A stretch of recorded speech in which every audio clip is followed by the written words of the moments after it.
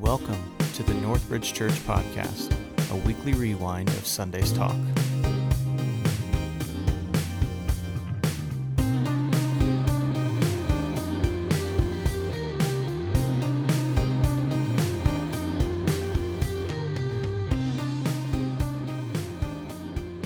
Welcome, and so glad you're with us today, whether you're here in this room or you're online watching and connecting to us via the web. We're so grateful that you are a part of this experience on a big day like this with baptism, getting to experience young believers taking that public step of faith of saying, you know, today's the day that I'm making it official of sealing my heart in the kingdom with the family, with the people of God. What a powerful experience. Thank you, Becca, for sharing that with us. And, you know, I'll confess and tell you guys in the excitement of the moment, I even forgot to share a critical thought that I had, and it was even written down in some notes for me to not forget about, not to let go. And that was, you know, Jeff and Becca, their initial involvement or connection here, the way they knew about Northbridge was actually from the Baxleys. They're friends and neighbors of Tyler and Glenn, and had been friends for how long? I mean, quite some time, right, guys? And they knew them very well and knew that they were in the process of searching for a new church. And what did you do? You threw out an invite, didn't you? And just said, hey, why don't you come with us to church? And that was, you know, a couple of years ago. And look the journey, where it goes. And so you guys are to be commended as well. And thank you for standing in the gap for your friends. Thank you for just giving a simple invite to another family, to friends, and seeing where that leads. And what a story for us, and what a reminder for us of how just an invite can make a world of difference in someone's life and impact someone in a powerful way. We're move out now into the under construction as we're looking at the different tools that God gives us so that we can build families, so that we can build homes that endure in the world that we live in today. And here's the reality, friends. I need something in my life. I need a tool. I need something in which I can store excess love and then be able to pour that excess love, to give that excess love out to people around me during critical junctures of life, during critical moments. So it'd be great to have that tool. I just this past week experienced that in a very profound way of needing that tool. I found myself, it was Wednesday, I believe, and I was at the gym, as I am often at, and I was working out. And now a critical detail for some of you, for me it wasn't a critical detail, but for some of you it'd be important to note that I will confess I flouted the rule in the gym, and I was barefoot in that particular moment. You're supposed to have closed-toed shoes, but I was barefoot. For some people, this might be an important thing. For me, not so much. Barefoot, and I was going to pick up a kettlebell. Okay, I was looking for a kettlebell. And at this gym that I happen to be a member of, the kettlebell is around this giant cage that has all these handles for people to do pull-ups and stuff like that. It's this big cage that, you know, big massive thing, and the kettlebells are sitting there, and there's aisles in this cage, okay, that are clearly meant for people to walk through, okay? These aren't apartments. These aren't domiciles where people can reside. I'm walking through this area to pick up my kettlebell, and I note there's just stuff on the floor, you know, weights and stuff. Don't think anything about that, because there are some people that are thoughtless and they leave weights behind and don't pick up their stuff. There was a mat, a yoga mat, in the middle of the walkway. Again, didn't really think anything about it because people leave mats on the floor. In my barefooted state, I walked on the mat because, let's face it, I love the squishy feel of a mat on bare feet, right? And so I walk on the mat, and right then I hear someone growl behind me. And literally I heard a "Rrr!" And I turn around, and about 3 feet behind me, understand, please, because some of you are going to judge me with what I'm about to say, and forgive me. This person I know is loved by God. I know this person is fearfully and wonderfully made. I know that Jesus died for that person just as much as he died for me. Keep that in mind as what I'm about to say. So looking behind me, I see this bald-headed dude with an arm tattoo sleeve, and His eyes are red, I think. His brow line, I will admit, it kind of looks like he came as a direct descendant from Neanderthal. I mean, it was very much, very pronounced. And he just growled at me. He just, ah! And I go, oh man, I'm sorry, is this your area? Or were you working out here? And again, he growled at me. And he goes, yeah! And I go, oh, dude, I apologize. I'm sorry. I didn't mean to step on your area. And I'm in the bad. I'm sorry. Didn't say a thing. He didn't say a thing, okay? And at that moment, something kind of just torqued in me. Just torqued, okay? In which I'm watching this dude, and I find myself now somehow in my mind, I'm like, okay, I'm the offender. I'm the one who messed up here. I admit that. I took ownership of it. But you didn't reciprocate in any way. You didn't say, hey, nope, no problem, dude. We all make mistakes. You didn't do anything. You just stared at me. And I found myself now kind of righteously indignant, right? Just kind of like, well, who's this guy to be acting like that to me?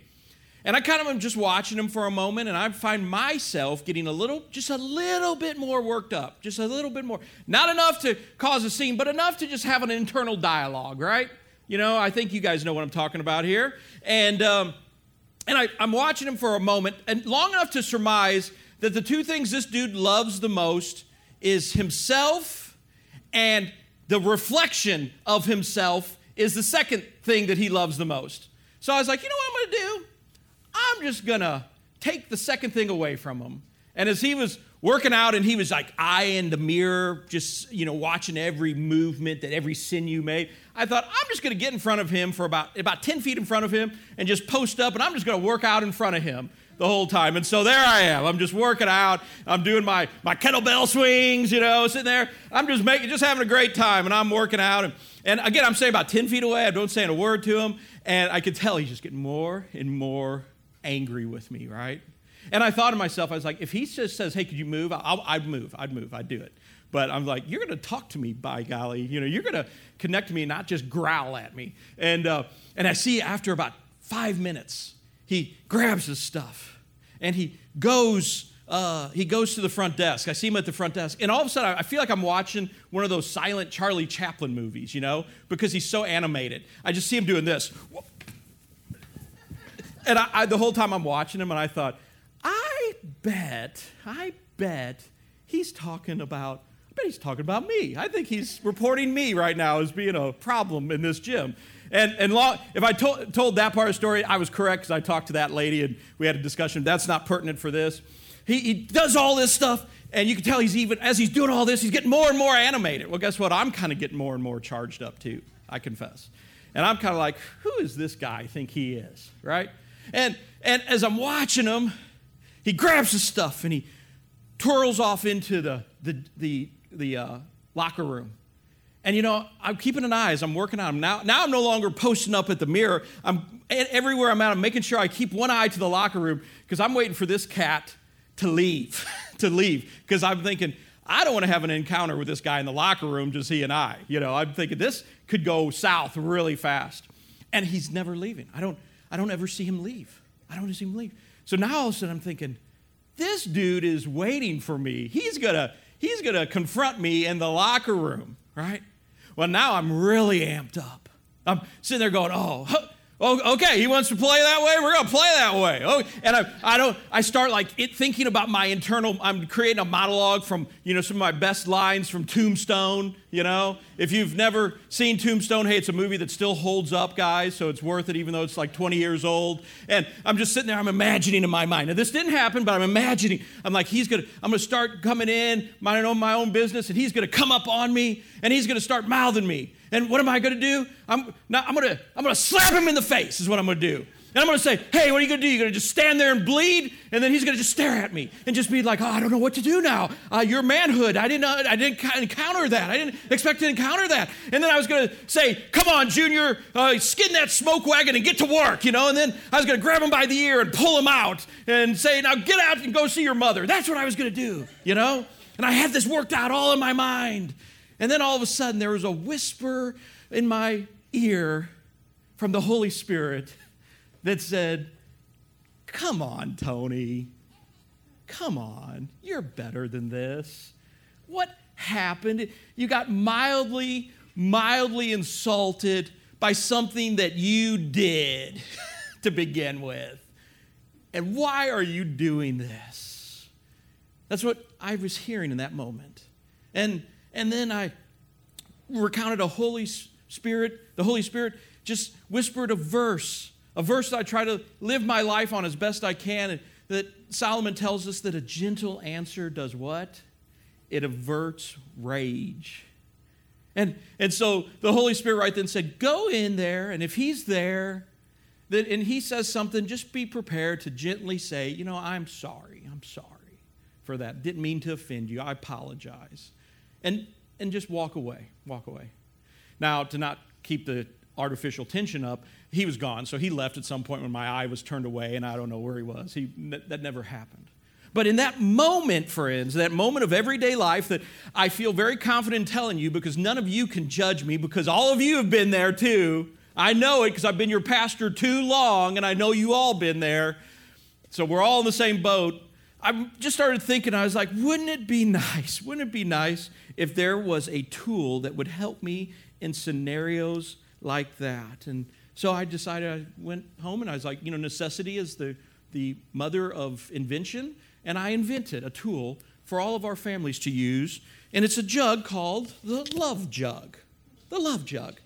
And what the Love Jug is meant to do is it's meant that you, as you are plugged into loving encounters and loving experiences, and love is poured into your life, the love you can put here and you can store it, and you can carry it. Heck, there's even nice little clips. You can just clip it on your belt and just walk around with your Love Jug on all over the place. And then when you are in an environment where you need some excess love, you can take your Love Jug out, and maybe you need to drink some love yourself. And you drink it, right? So that you can experience and you can act lovingly. Or perhaps you need to serve someone some love around you, and you can take a cup and you can just pour it out and give them some of your excess love.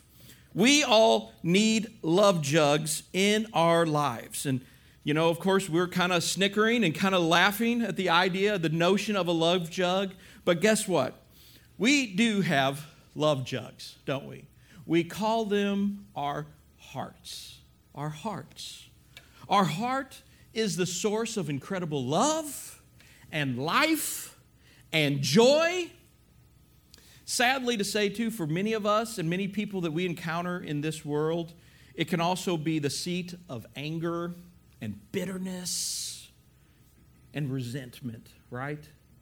And we experience in our lives and in our own lives, but also in our friends and our families' lives around us, there's some that your heart is just filled with incredible love, but then other times it's filled with resentment and bitterness and anger.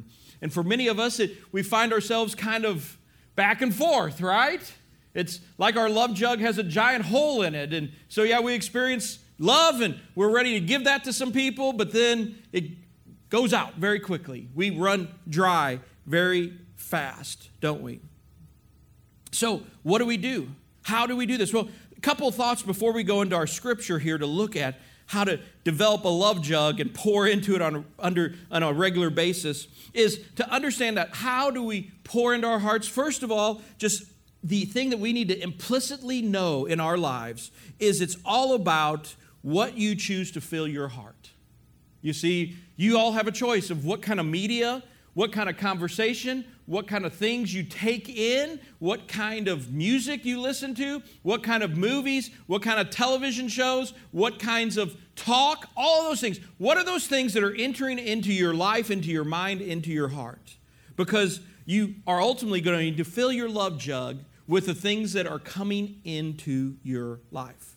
Also, a second premise that I just want to clear up and just put it into our context, put it into this talk so that there's no doubt and you understand what we believe, what I believe, and that is this, that you are 100% responsible for what's in your heart. It's not your husband's fault that you're bitter or resentful or angry. It's not your wife's fault that you are angry all the time. Let's go the opposite. If you're a loving heart, it's not because you have the greatest mate that's in the history of marriage, right? It's if you have incredible joy in your life, it's not because of the responsibility of your children, right? It's not anyone else's responsibility for how your heart is functioning, okay? The other premise that I just want to share before we read our scripture here is to know that we can only pour out love when we have it in excess in our lives, in our love jugs. You can't give something that you don't have, can you? You can't hand people other things, excessive things in your life if they're not in your life to spare. Jesus talked about the love jug, and he talked about this premise that we're talking about in Matthew chapter 15 and verse 17. Matthew 15, 17, Jesus writes this. He says, if anything you pass through the stomach and then goes into the sewer. Anything you eat passes through the stomach and goes into the sewer. And he continues on and he shares with us, he says this, but the word you speak comes from the heart. That's what defiles you. For from the heart come evil thoughts, murder, adultery, all sexual immorality, theft, lying, slander. Those are the things we talk about. That's the things we're talking about, the bitterness, resentment, anger. Jesus is saying, hey, those things can be present within your heart. And then he continues on. And he's saying, look, Jesus is teaching in this and saying, look, your heart, dear heart, that's the important thing to pay attention to. We're so worried about, in this case, when Jesus was living on earth, he was saying, you Jews, you people are so worried about what you're eating, that comes into your body, that goes out your body, but let's pay more attention about what enters into your heart. Jesus is teaching us to pay attention to the heart. Now, understand, this is not an original thought from Jesus. This is actually recycled teaching that Jesus is using. He's actually taking the words of Solomon that Solomon said some 1,000 years before, and it's recorded in Proverbs 4:23. Guard your heart above all else, for it determines the course of your life. Solomon both writes and also he said. Guard your heart. Guard your love jug, because it will determine how life happens for you. So how do you do this? How do you guard your heart? Easier said than done. We're talking about a spiritual issue, an emotional issue, a psychological issue. So it's kind of hard to put X's and O's to this when we're talking about something that's intangible and invisible. But if we look at the broader text of Solomon's words here, and we start up in verse 20, we can get kind of a sense of what he's talking about here. In verse 20, he writes, my child, pay attention to what I say. Listen carefully to my words. Don't lose sight of them. Let them penetrate deep into your heart. He continues on, and he says, for they bring life to those who find them and healing to their whole body. Guard your heart above all else, for it determines the course of your life. Verse 24, avoid all perverse talk. Stay away from corrupt speech. Verse 25, look straight ahead and fix your eyes on what lies before you. Mark out a straight path for your feet. Stay on the safe path. Don't get sidetracked. Keep your feet from following evil.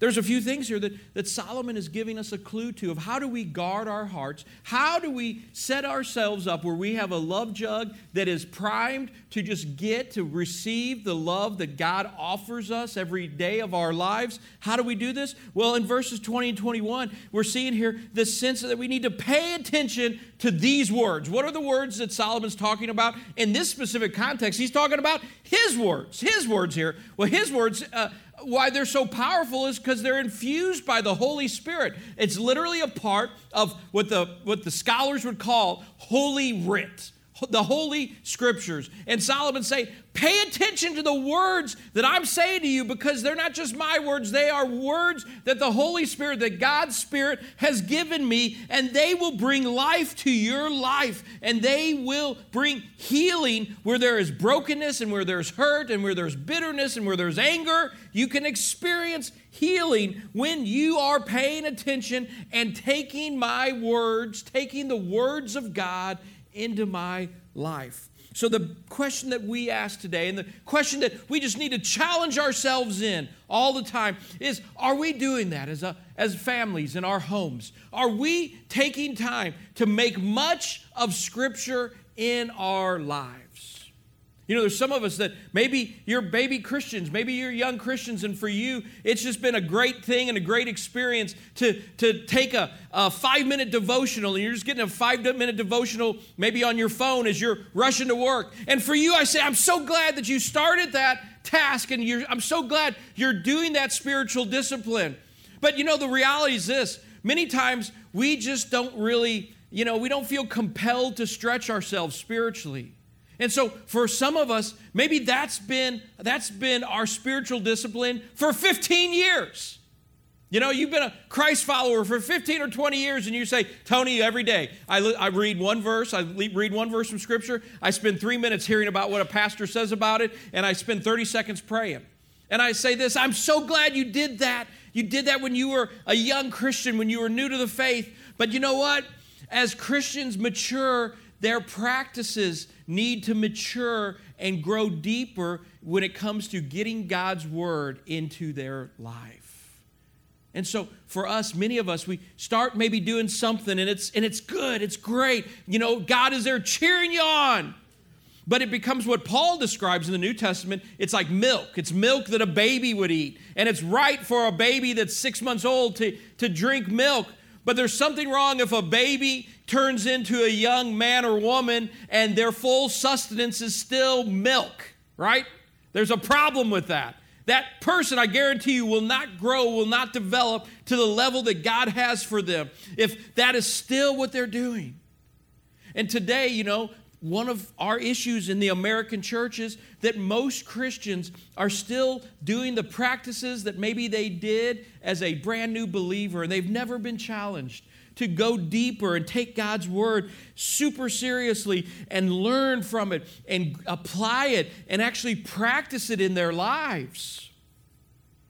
And Solomon says, if you want to protect your heart, if you want a heart that is prepared and ready to take in God's love, to distribute it to other people and to other places and to other environments, make much and pay attention to these words. But he also tells us to avoid some things, to avoid perverse words and corrupt speech. And very easily we could sit back and think, well, okay, Paul is telling us don't cuss, right? Let's not cuss and let's not use profane language. And that's correct. That's Solomon. That's part of his teaching here. That's clearly a part that if you, by golly, friend, if you're a Christ follower and you talk like a sailor, you know what? You need to probably change some things. You probably need to change some things. You need to start maybe using more wholesome verbiage. Oh, Tony, that's just how me and my friends talk. Well, then it's time for you to change. It's time for you to change. It's time for you to help your friends change as well. And I would challenge you to change that language. But let me tell you, this passage is not just talking about cussing. Okay?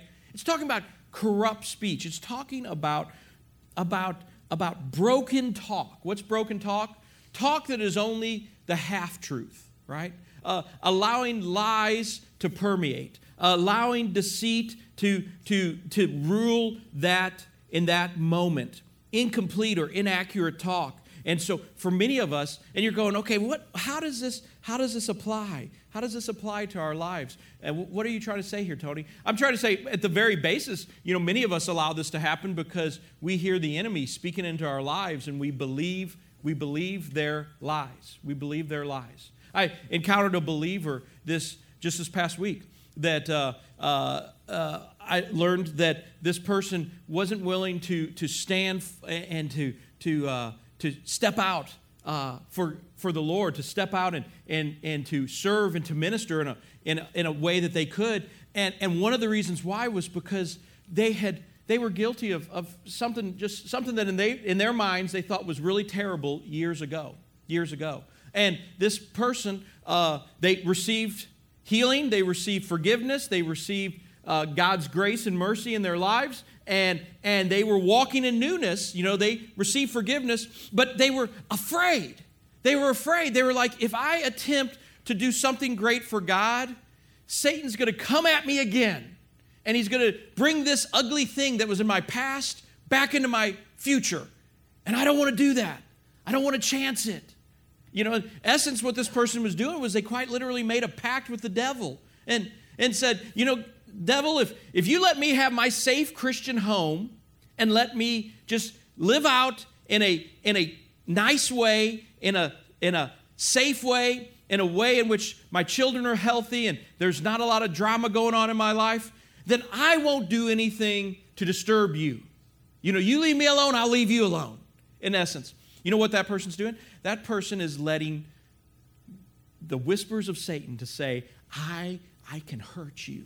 I can hurt you, and I can bring the same kind of despair that I brought into your life before. I can do it again.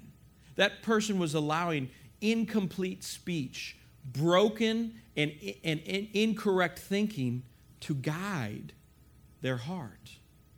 And as a result, to a fairly extreme level, their heart is broken.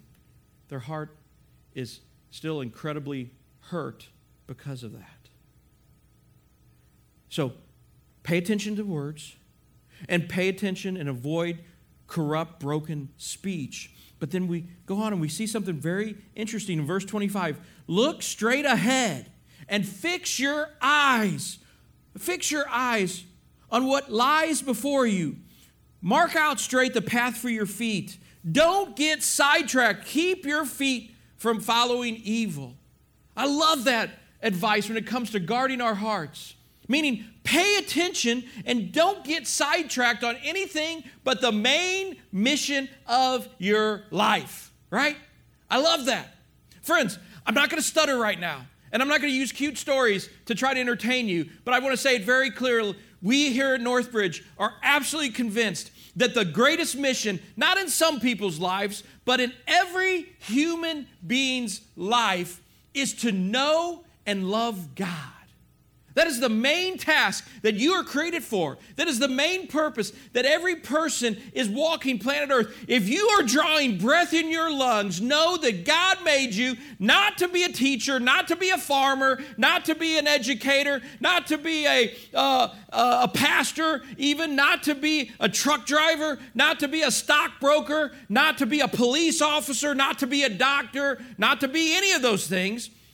God made you to be a lover of Him.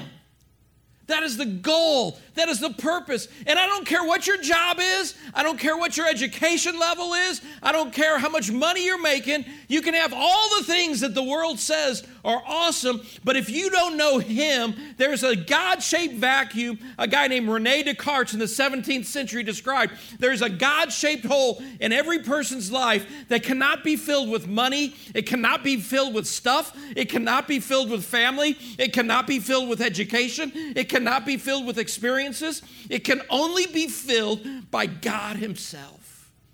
You were made to know God.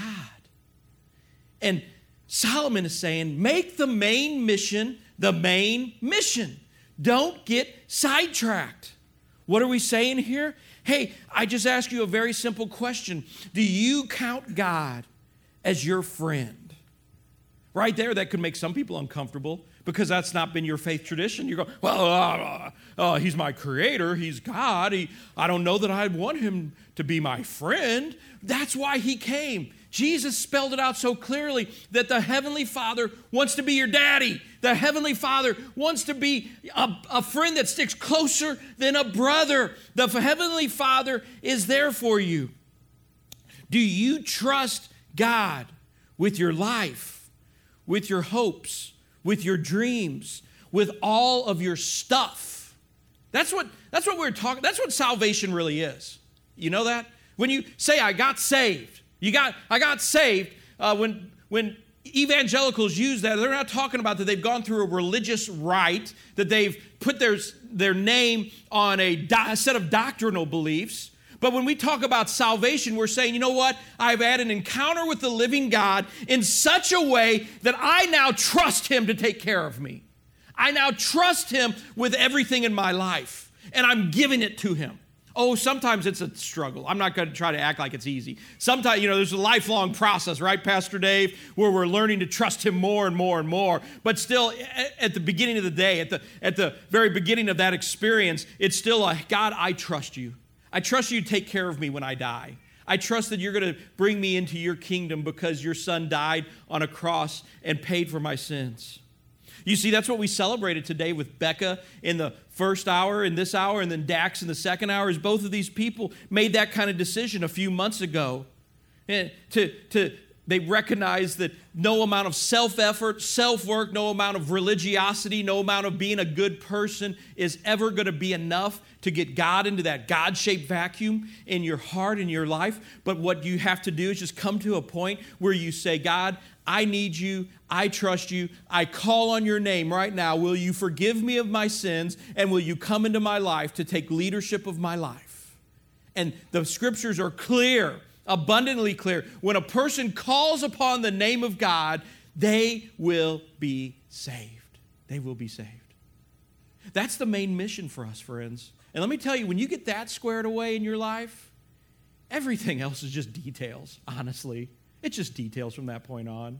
The reason being, and we don't have time to get through this, I'm already 1 minute and 22 seconds over. Now I'm 26 seconds. Now I'm 27 seconds. Anyway, what we're doing is we need to realize that what we get so caught up on in this life is we're talking about, 50, 60, 70, 80 years? But the reality is eternity is longer than 50, 60, 70 years. And what God is shaping you for is not what's happening here on planet Earth, but what eternity is going to look like for you. Let's pray. And in this moment, as we conclude, I just simply ask the question, and I'm not going to trot anyone up here. I'm not going to make a spectacle. But in this moment, is there anyone in the room that would say, Tony, right now, I want to call on Jesus to save me and to come into my life?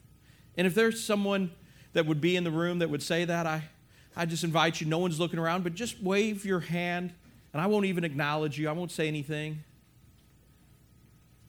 Okay. So in this room or online, as you're watching this, know that call on Jesus. It's just simply as simple as this. You having a moment where you submit to God and you say, God, I believe you are real. And I believe your son is the Son of God. And I believe he died on a cross for my sins. And so I ask him to forgive me of those sins. And I ask him to come into my life because he is the Savior of the world. And I want him to lead me from this point on. If you do that, friend, you have God in your life. You have Jesus as your Savior. And life is different from that point on for you. And I'd invite you, do not hesitate in calling upon him, because that is where the beginning of our love jug begins, right there, where we have the ability to get love from God and to be able to give it to other people, to our families, to our husbands, to our wives, to our spouses, to our kids, to people that are in our lives, to our neighbors, to our coworkers. That's what God wants from us. Let's pray. Father, we come before you and we thank you for your son's sacrifice. And we, right now, just say, Lord, help us to protect our hearts and to guard our hearts from what the enemy would love to see happen. And God, give us incredible and abundant grace and mercy today, that we could spread that to other people in this world. And that we could point to you, to folks that are far from you, and share the reason that we have hope in you. These things we pray in your son's powerful name. Amen.